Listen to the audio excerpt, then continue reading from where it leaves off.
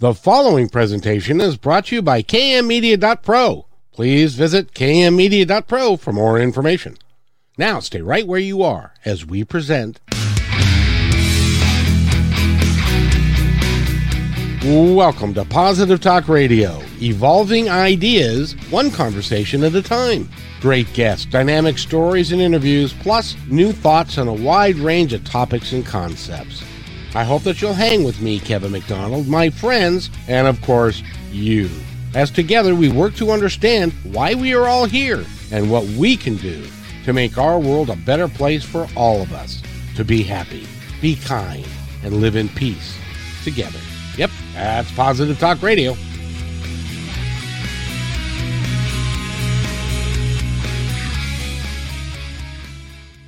So to Positive Talk Radio, my name is Kevin McDonald. I get to be your host today, and I get to introduce some of the most awesome people on the planet. And today is no exception.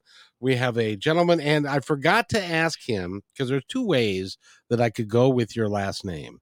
And one of the, and I'm always, when I have a 50% chance of being right, I'm always wrong. So that's why I don't gamble, because it doesn't work out well. So Ed Dobby, is that right? That's absolutely correct, Kevin. Oh. You got it right the first time. All right. Gee whiz. That's for me, that's a plus. So Ed Dobby is with us. He's a PhD. He has spent his life working with people and emotions, and he's written a couple of books on the subject. He was part of the correctional system for juveniles in his youth, and he realized that after he retired that we don't do a great job with our emotions, and a lot of our emotions are misunderstood and why they're there and stuff. So I'm hoping that we can have a real good discussion and we can kind of clean that up for you, and so that you can use them as an asset rather than a liability. Would that be a fair statement to make, sir? I would say that's absolutely a fair statement. I would go a little bit farther, and I want to talk about how to strategically deploy your emotions as tools to make your life better and your relationships as well. That's really cool, because whether we want to admit it or not, and some of us grew up in households that nobody wanted to admit they had any emotions. Mm-hmm. I grew up in one of those, and I believe you did as well. I did as well.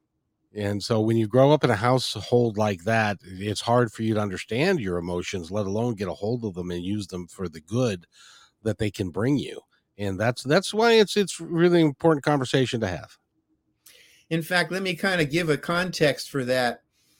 When I was an intern working on my PhD, I went to it was called Henry Olaf House in San Francisco, and it's an alcoholic treatment program.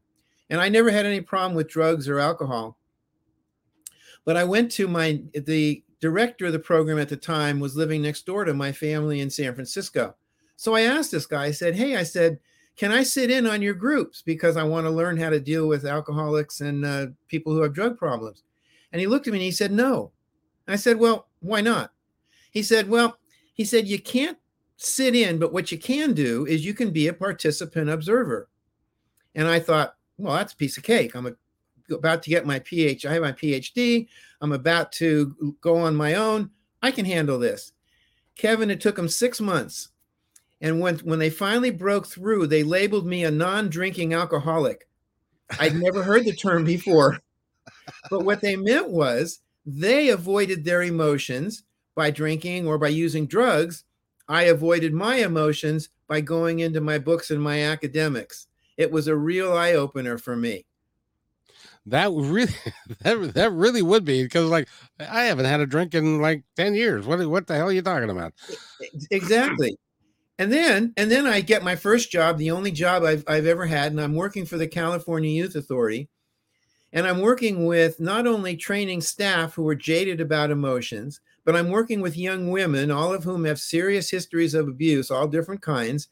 And now here I am, and my language is up here as an academician, and their language is down here as pre-high school, if you will. And yep. I couldn't communicate. So I developed the concept of emotions as tools, because the staff all had tools. They had either handcuffs or they had mace or whatever they had, and they learned how to use them. And the young women all had tools. They knew how to use a remote for their TV, and they knew how to use their cell phones. Once they began to see that emotions were just tools, now I demystified the idea of emotions. I made it something that they could relate to. And then my job was to explain to them what these tools were and how to use them. So it all fit together. So you grew up in a household that was very, in your bio, it says really emotionless. And how did you come to terms with that? Was that after the 6 months with the drug and alcohol folks, or did you think over time that, something's kind of missing? I don't know what it is. Well, that's exactly what I thought, but I couldn't put my finger on it. And my way of coping with that was to go inside my head. So I dealt with things cognitively. I explained things to myself. Oh, my sister's doing this. My father's doing that. When my mom died, my dad met me at the hospital and he apologized to me for crying. Well, for my dad's generation, you didn't show those kinds of emotions. That's true. And even today, by the way, we have similar display rules. Men are not allowed, if you will, to display things like sadness or anxiety. So what we do is we default to anger. And that's what my dad did too. He would get angry. I imagine one night I saw him, he got really pissed off and he's chasing my sister around the house with a chunk of roast beef. Now, I don't know what he would have done if he would have followed her or found her. My dad was never abusive. Whether he'd have tossed the roast beef at her, who knows, but he never caught her, so it didn't matter. But this is what I saw. And again, so I figured, okay, I'm just not going to just get into this whole issue of emotions. They're messy. They don't seem to take us anywhere. And that's what people assume about emotions, that they're messy. And sometimes they are hard to understand. But what I want folks to understand is this: when you deny yourself access to emotions, it's like if I have to pound a nail into a board, well, it's better for me to use a hammer, but if I'm going to avoid the hammer, I'll try my shoe. It may work, but it's not nearly as effective or efficient. Right. It's best to use the proper tool to fit the job. And when you strategically deploy your emotions, that's what you're doing. So you're allowing the emotions to guide you, to give you information about how you're perceiving what's going on with you, and then to give you the opportunity to choose how you want to respond rather than emotionally react to what's happening to you. That's kind of how it all fits together. I love the terminology you use because a lot of people misuse the words react and respond. Yes. And talk about that just a little bit, if you would. I shall. Let me explain the emotional process, because all of us go through it. And we have, by the way, since we've lived in caves. We are constantly scanning our environment for threat. It's a holdover from, again, when we lived in caves. When we perceive a threat, what happens is the amygdala kicks in automatically and we experience an emotional reaction. We have no control over that. That happens. Once we experience the emotional reaction, now we have the ability, because of the cerebral cortex, to assess what's going on and then choose how we want to respond. And here's the difference. When we lived in caves, every threat was a survival-based threat. Those saber-toothed tigers out there, the marauders from another camp, they would in fact kill us. But today, most of our threats are psychological. And where the problem comes in, we look at the emotional reaction as if, and as if is critical here, as if it's accurately reflecting what's going on with us. And it isn't, because most of our threats are psychological. It's a threat to my ego. It's a threat to my goals. It's a threat to the way I think things should be, but aren't. So if we understand that we're dealing with psychological threats, that is extremely empowering, because now we have the ability to say, wait a minute, what's actually going on? What do I need to do? Am I perceiving it correctly? And what options do I have for dealing with it? Or the other choice is there's really nothing going on. I'll give an example. I teach at a local university here. And before I go to class and I prepare and so forth, so I left my office and I'm driving to my class and I'm experiencing anxiety. Now, for me, my physical reaction for anxiety is my stomach starts to churn. So my stomach's churning. So I have two options here. I asked, well, okay, what's happening? Am I prepared for my lecture? Well, I am. Have I taken care of everything at home? Yeah, called the wife before I left the office. Is everything okay at the office? Yeah, all in order. One choice would have been to say, I'm experiencing anxiety, so I really must be in deep yogurt, and then to get more anxious. The other choice was to say, I don't know, maybe it's gas, who knows? But whatever it was, there was nothing to be anxious about, and I chose to let it go. That was using my anxiety as a strategic tool, because had it warned me that something was wrong, maybe I left my notes back at the office, I then could have acted on that and gone back to the office and got my notes. Right. So it can be used for positive. It can also be used for negative if you allow it to, because your emotions, regardless of what they are, you can figure out why you're feeling the way that you're feeling, and then make changes that will serve you better. And which is the difference in my mind between reacting, which is kind of an instantaneous thing, and responding, which is more of a moment of contemplation before you decide what it means. And then is that right? That's exactly correct. And let me kind of take a side pivot here for just a minute, because I'd like your listeners to understand something about the question of why. It's kind of been a mission of mine to demystify why. When you ask a why question, as in bosses saying or parents saying, well, why did you do that? The first response you're going to get from the person you're directing your question to is an excuse. Because why is behavior is multi-determined. So I would rather have people ask what. What am I feeling? What am I doing? What have you done? What was the goal you were trying to accomplish? Because what gets you to the answer you really want, which is the behavior in question. So I would encourage people to ask what rather than why. I'm not saying you can't use why. Just be aware of what it is you're asking when you ask a why question versus a what. Sorry for the digression. Does that make sense? Oh no, absolutely. And to further that thought is that if you're asking why, that isn't that kind of an accusatory term? It is. And if you're asking what were you thinking? Yes. That is in inviting them into a discussion of what was going on in their head, rather than why were you doing that? Yes, you got it exactly, Kevin. And that's what I'm trying to get at. So with the feeling, instead of asking, why am I feeling, is what am I feeling and what's leading up to it?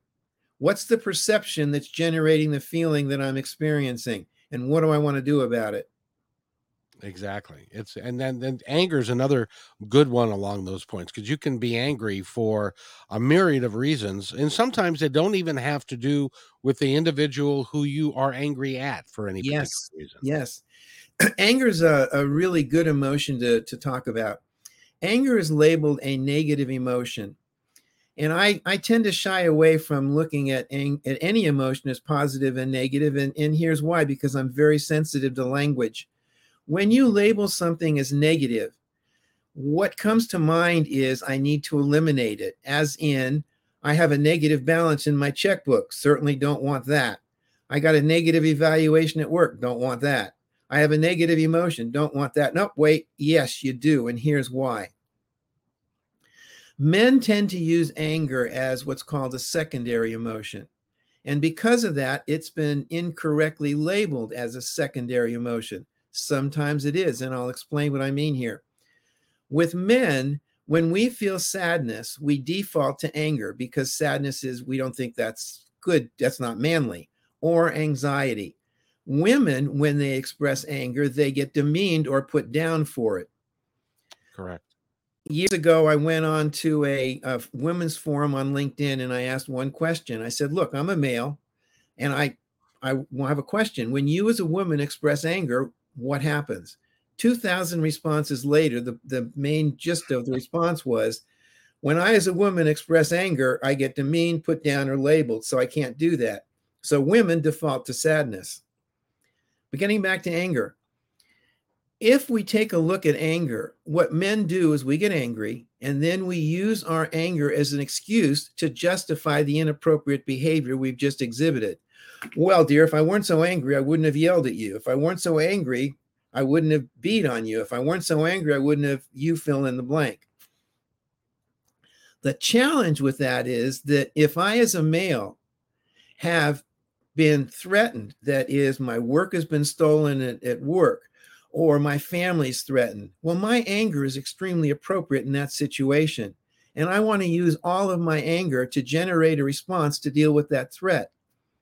So I want to teach men to be able to recognize when anger is a primary emotion, in which case you need to validate it and act on it, or when anger is a secondary emotion, in which case you need to be honest with yourself and understand the emotion you're trying to avoid by showing anger.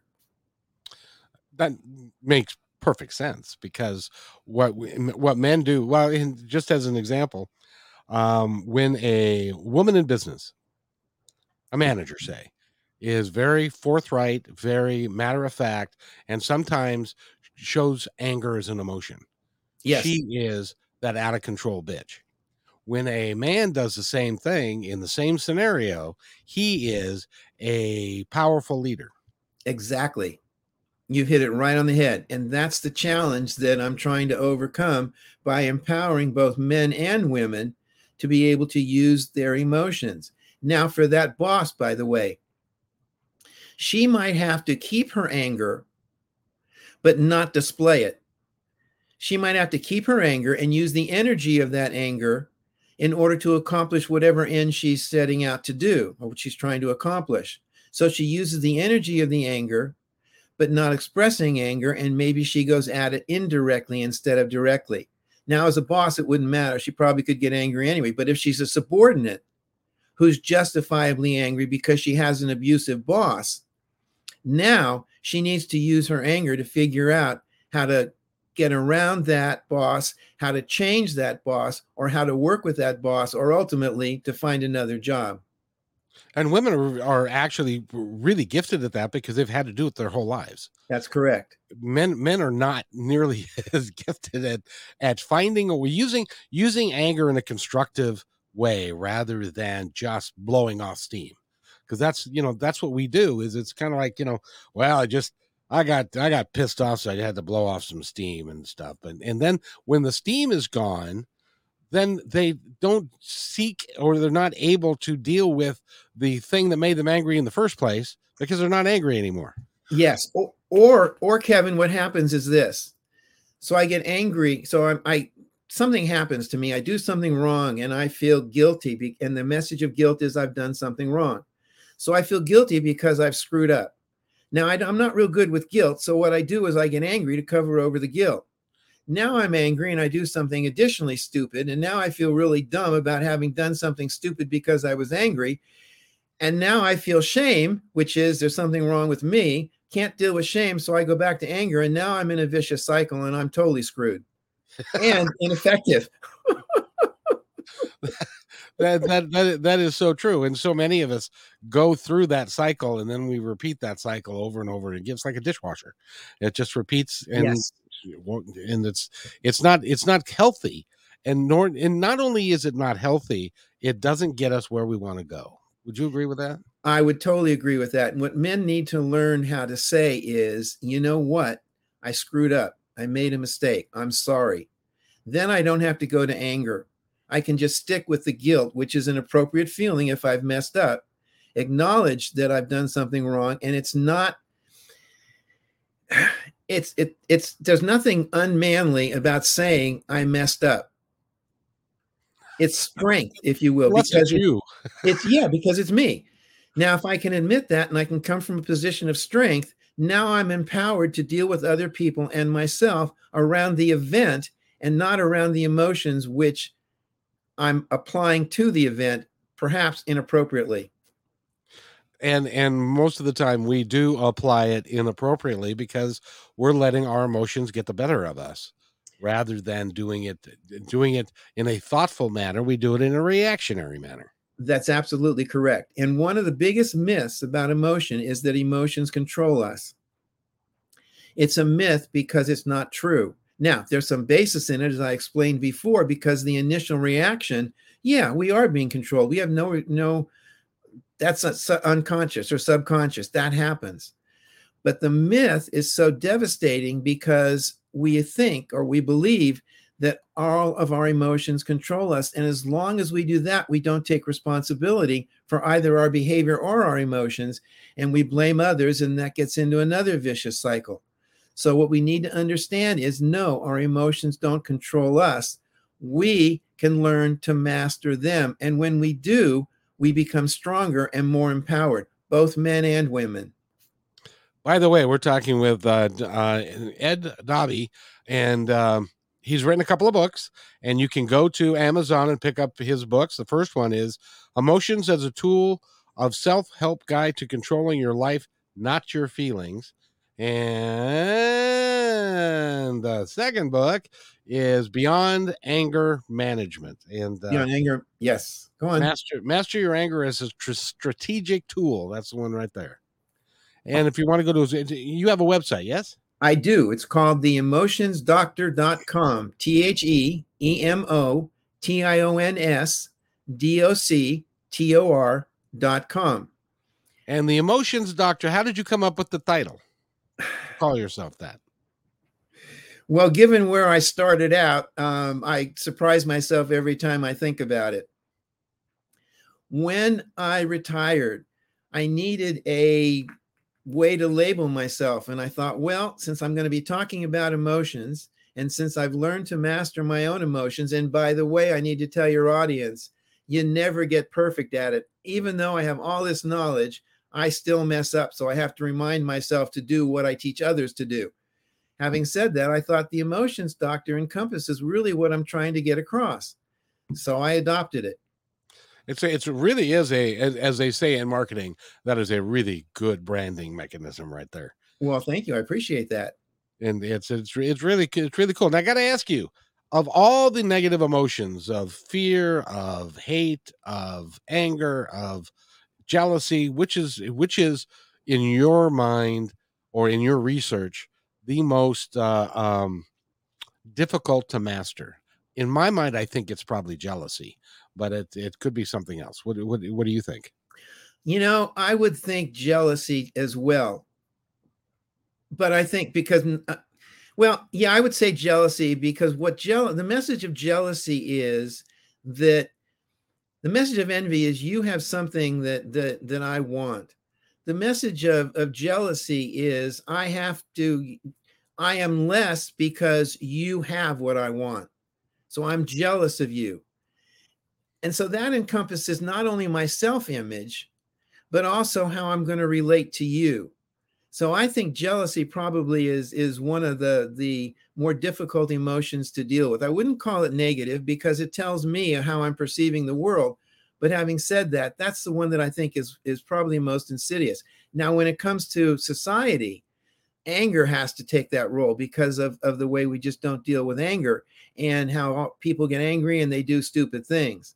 So I think jealousy is probably one of the more difficult to deal with, but because it doesn't come up that often, I think it's probably less of an issue than is anger.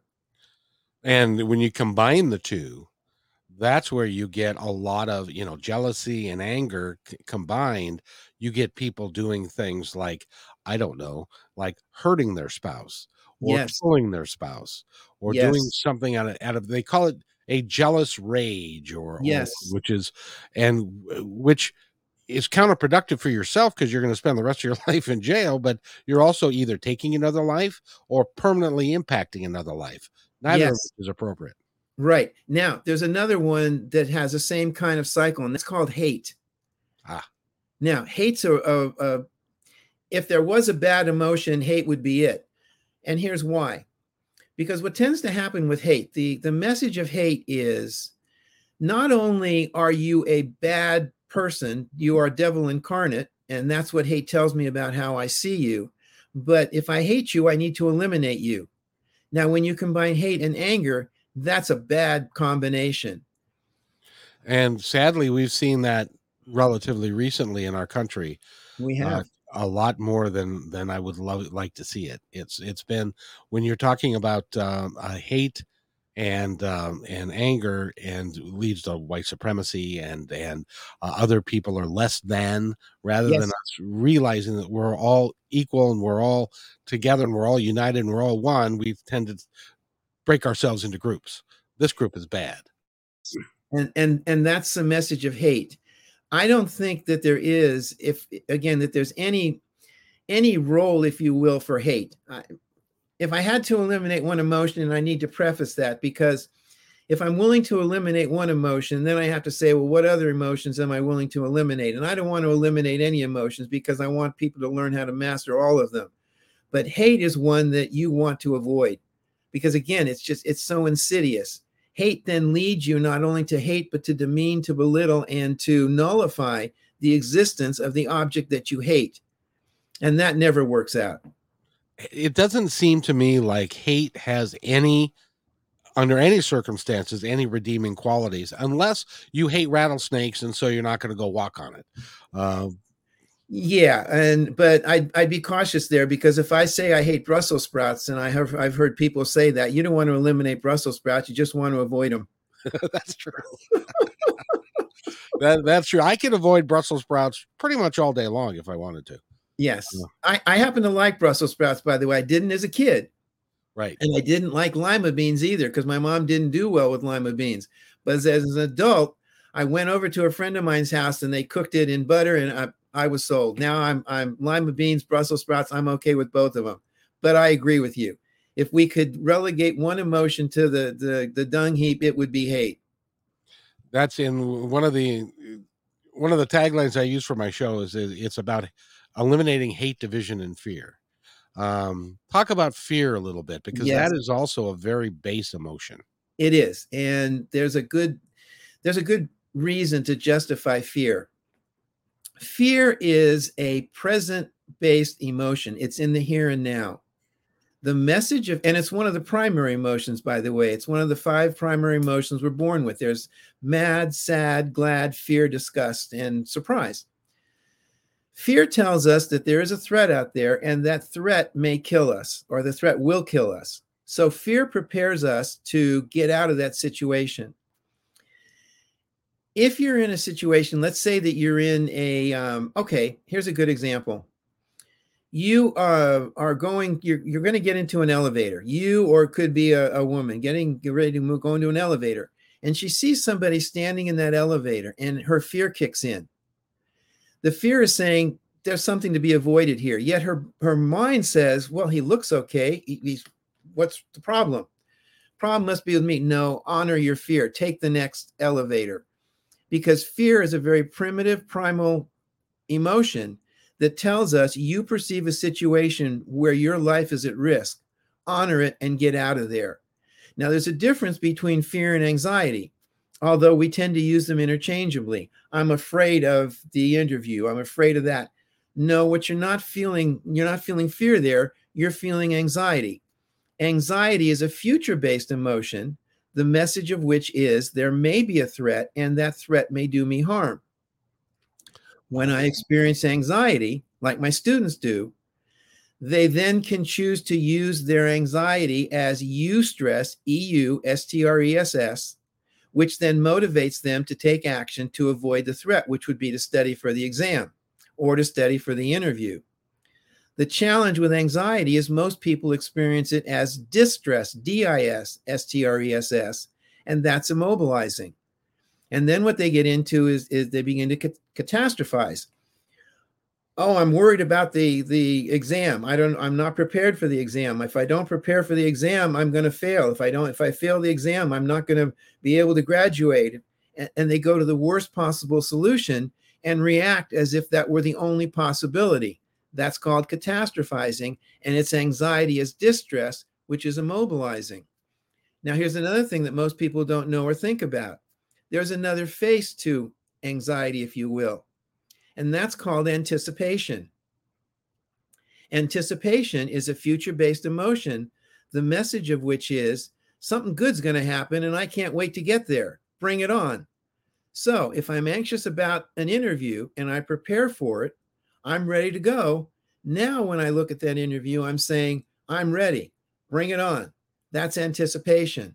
It's a future based emotion, which is kind of the opposite side or opposite face of anxiety. And when we talk about, and that's really cool about anxiety, but when we're talking about fear, fear at times can lead to an unreasonable, there's one acronym that people use for fear, which is false evidence appearing real. Yes. And so when somebody is fearful, as an example, of another group of people, an ethnic group perhaps, or somebody who doesn't live the way you live, and that fear can turn into an unreasonable preoccupation with your mind that can then turn into hate and can then turn into anger. And so it can be the root of all these other emotions if you don't handle it properly. Is that right? It is, but it isn't necessarily, it could be fear. If I fear that that group is out to hurt me, then it's fear. But if it's anxiety in the form of, I'm not quite sure what that group is going to do, I'm concerned about them, I don't like them, they appear to be up to no good. Now if that's anxiety, now I need to use that anxiety to motivate me to take action on how I'm going to deal with that group. Am I going to avoid the group? Am I going to protest against the group? What am I going to do? But I need to recognize that if it's fear that I'm experiencing, then I need to ask, what's the nature of the threat? In that particular case, when I ask what's the nature of the threat, that will give me a clue as to what I'm seeing in that group that's leading me to want to avoid them. So you're using the emotion strategically to give you information about how you want to respond. So as an example, if you are, I don't know, a blue collar guy in Michigan, and you're scared that there's going to be somebody who may not look like you who's going to take your job, and because they're coming into the country or whatever the scenario is that more anxiety or is that more fear-based? I would label that more as anxiety. Okay.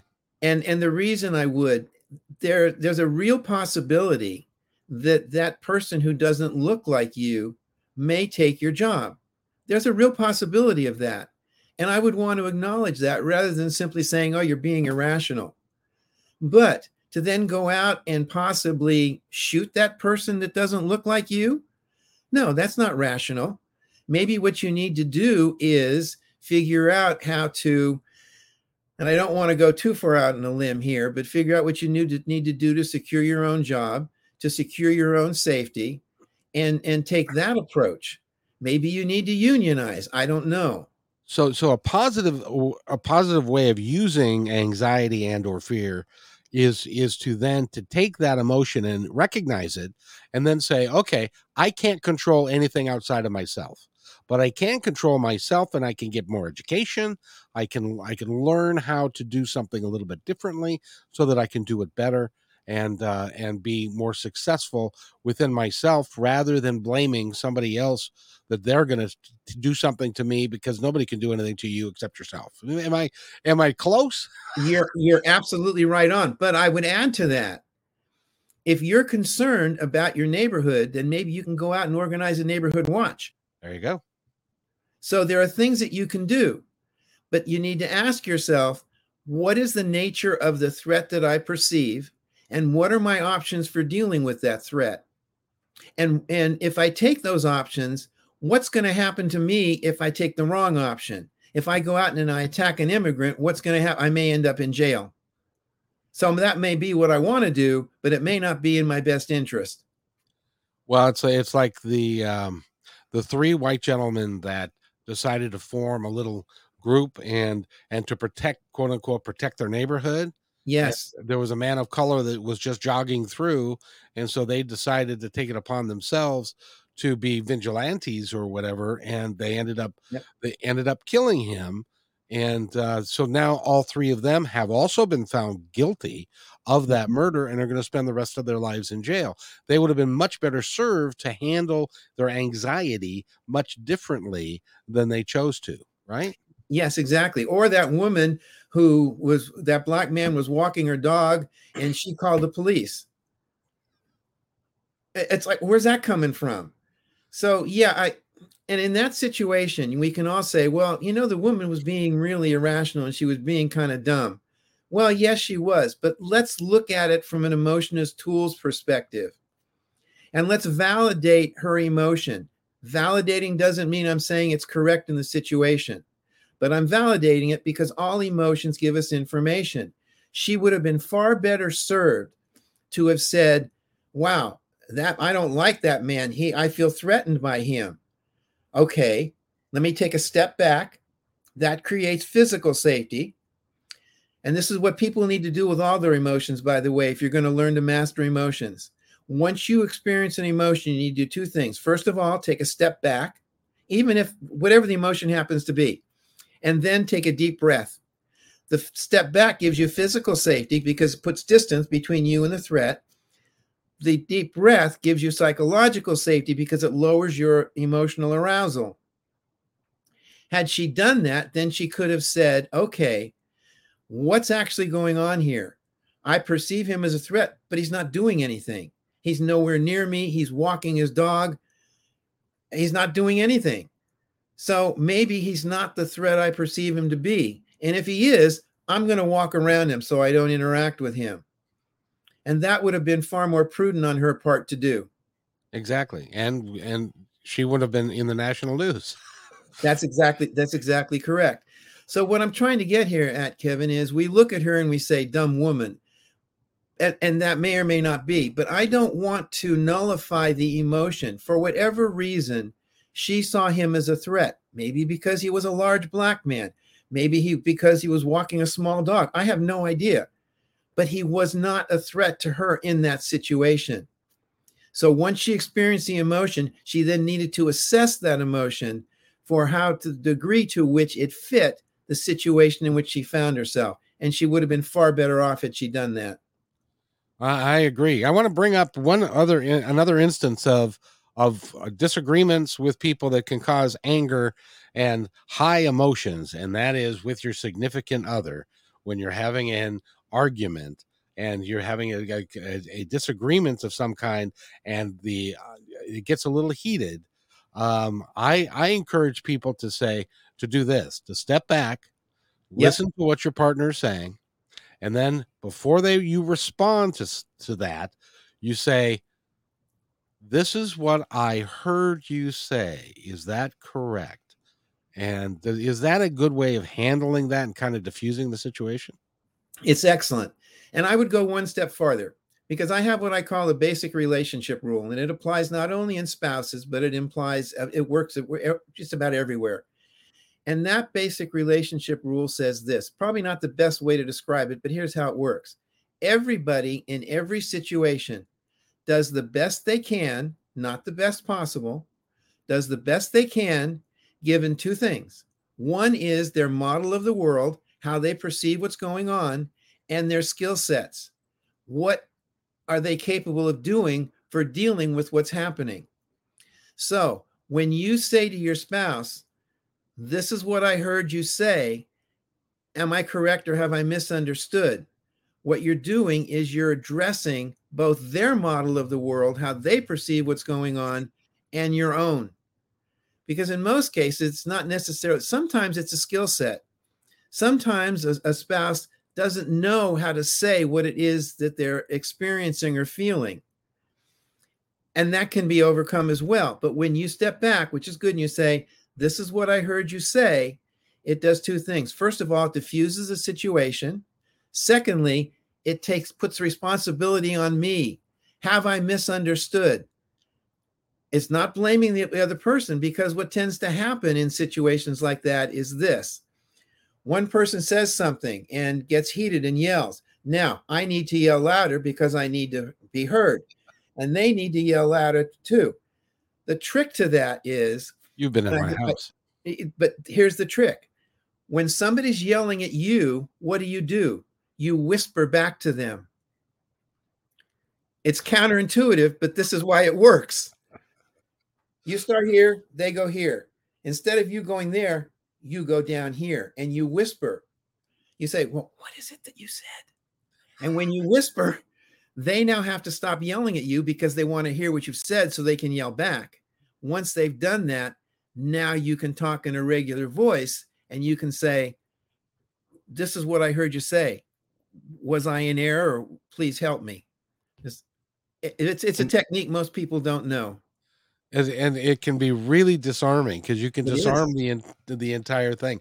I did have to ask you because I grew up, as my ex-wife did, in an emotionless family. In her case, they might have an argument on Sunday, and then they might go to bed mad, but then nobody on Monday morning was allowed to talk about what happened Sunday. Oh, so nothing ever got really resolved. And they didn't talk it out and to figure out why Sunday happened on Monday. They just ignored that Sunday actually ever existed. And so consequently, when she came into my marriage with her, she was not able to express her emotions or to even understand them because she wasn't accustomed to them. How do you encourage people to get into an understanding and working with their emotions when all she would do when I would say, talk to me in a real way, she would cry. And so nothing ever got resolved. And I finally gave up. But so do you have something for us there? Yeah, I have a suggestion. What I would probably do did you know, by the way, the history of her family? I did, but see, I came from an emotionless family too. And so I overcame that because if you know me, you know that I talk a lot and from a deep level, but she was not able to do that. I thought I could convince her to do that, but it never took. She was never able to do it. Yeah, what I might do in that case if she's crying and I knew what I know now, I might say, crying suggests to me possibly sadness. And I might go with that. I would say in your family, emotions weren't dealt with. So you may not know what you're experiencing in terms of an emotion. And that's totally okay. Let's start with how you and I can talk and make our situation better. Yes. And then I would go from making it better to just with the behavior, because we can deal with behavior. What was it that happened that wasn't acceptable that we can change? And then I would try and introduce emotions gradually over time. That would make a world of sense. By the way, do you take clients? I'm going to send her to you because maybe you can help her figure that part out. But by the way, we're talking with Edward Dobby, and he is a PhD. He is the emotions doctor, and he's got a couple of books out: Emotions as a Tool of a Self-Help Guide to Controlling Your Life, Not Your Feelings, which I think would be a really good read. It is. On anger management is the second one, and I think that would be a really good read because emotions cause us a tremendous amount of pain over our life if we don't know how to handle them well. And by the way, he is going to be on positivetalkradio.net because it will be the podcast that we're doing, and this is also on YouTube, so you can refer to this on Positive Talk Radio on YouTube. So, and I want to thank you, sir. You are really, really good at what you're talking about, and it's awesome. Well, thank you for having me. I really enjoy the process. And no, I don't take clients because my wife says, you're retired. You need to be retired and not take on more work. Well, I can tell you would have people lining up down the block because we've all got some sort of emotional stuff. And, a lot of it is stuff that we've carried from when we were kids. And a lot of, I'll give you an example. In my world, in the way I am, if somebody comes at me and is angry with me, I have a tendency to flash back anger back at them. Yeah. Without even thinking about it. Which isn't very constructive. No, but it's understandable because that's what you as a man have been trained to do. That's true. Now, when your viewers go to my website, theemotionsdoctor.com, should they find themselves then, what I want them to do is I want them to go up to the upper left-hand corner and click on the index tab. The index tab will give them a drop-down menu, which gives them access to 5 categories. When they go to the category, let's say on anger, it opens up to all of the titles that I have written, over 200 now, but it gives them to all of the titles on anger, and they can one-click directly to the podcast post, to the blog post. So they don't have to go through all of them. They index tab, category, and post. So it gives them very easy access to whatever it is they want to learn to educate themselves about their emotions as tools, so that they can be empowered to then strategically deploy them. That's really nice of you. That's really cool. That's a way to get it organized so people don't get frustrated by going to your website. That's exactly correct.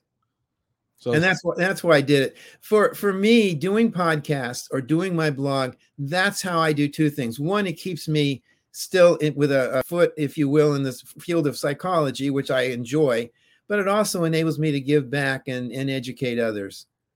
And it doesn't, and it's not a job, so my wife doesn't get angry with me. which is really cool, because I am recently retired, and I highly advocate that when you're done with your work and you're home, you cannot not do something. You must be engaged. Yes. So continue to be engaged doing something, and I think that's great for you. That's exactly correct. And that's one of the reasons, by the way, that many people have problems with retirement. My ex-boss he couldn't retire. He retired, but it almost killed him, because he identified himself as Dr. Smith. And once he was no longer Dr. Smith, that identity was no longer his, and he didn't know who he was. It took him 2 years to finally figure it out. So yeah, people need to, when they retire, they need to figure out who they are and keep doing what interests them and motivates them, which is what I'm doing. Exactly. And I need to have you back, because I would really like to talk about your work with young women that have had a lot of issues and are dysfunctional and all of that, because there are, as you know, in the research that you've done, that most of us are more dysfunctional than not. That's true. And so anything that we can do to uplift that and help that. So will you come back and hang out with me again? Absolutely, would love to. And I don't know if you want to talk about suicidal thoughts and so forth, but if it comes up, we can talk about that as well. I would love to. That's a whole show, by the way. It is. Because I've witnessed 2 suicides, and one was with a 30-06, 10 feet away from me, and that he put underneath his chin. Oh my goodness! And quite literally blew his head apart. I hope you don't have survivor guilt. Well, that would happen on 4th of July, and I haven't particularly enjoyed that holiday ever since. And that was in my early 20s. We can talk about all of that if you want. Yeah, more than welcome to come back. It's been enjoyable for me and fun. And give me the link and we'll pick a date. You got it. Now, before we go, I want you to be able to tell our audience anything you'd like, and I'll just step aside and let you go. So this is the forum, and the floor is yours, sir. Okay, I think it's important, if you're viewing this, to understand that no matter what you've been taught or haven't been taught about emotions, probably what you've learned is incorrect. Your emotions are just tools. You're entitled to feel whatever you feel. Once you've felt that, then you need to understand that your emotions give you information about your environment, and they give you an opportunity to choose how you want to respond to that. So the difference between getting hijacked by your emotions and using your emotions as tools is educating yourself about what emotions are.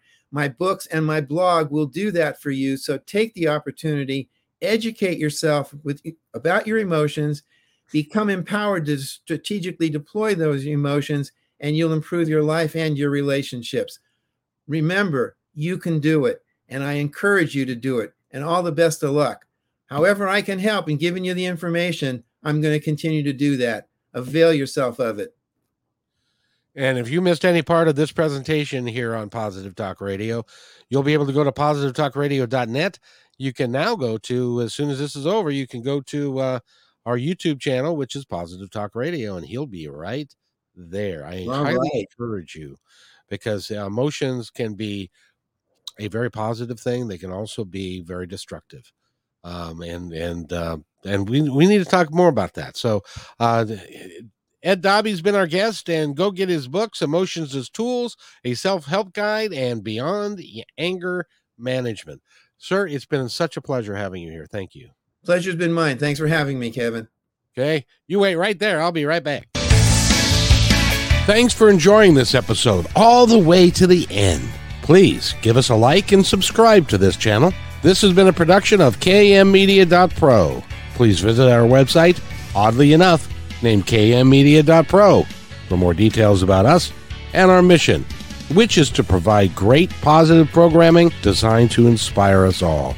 I'm Kevin McDonald, and I'm proud of these shows, and I truly hope that you'll like them and share them with friends and family. So on behalf of our entire team, remember, be kind to each other, because each other's all we've got. We'll see you next time.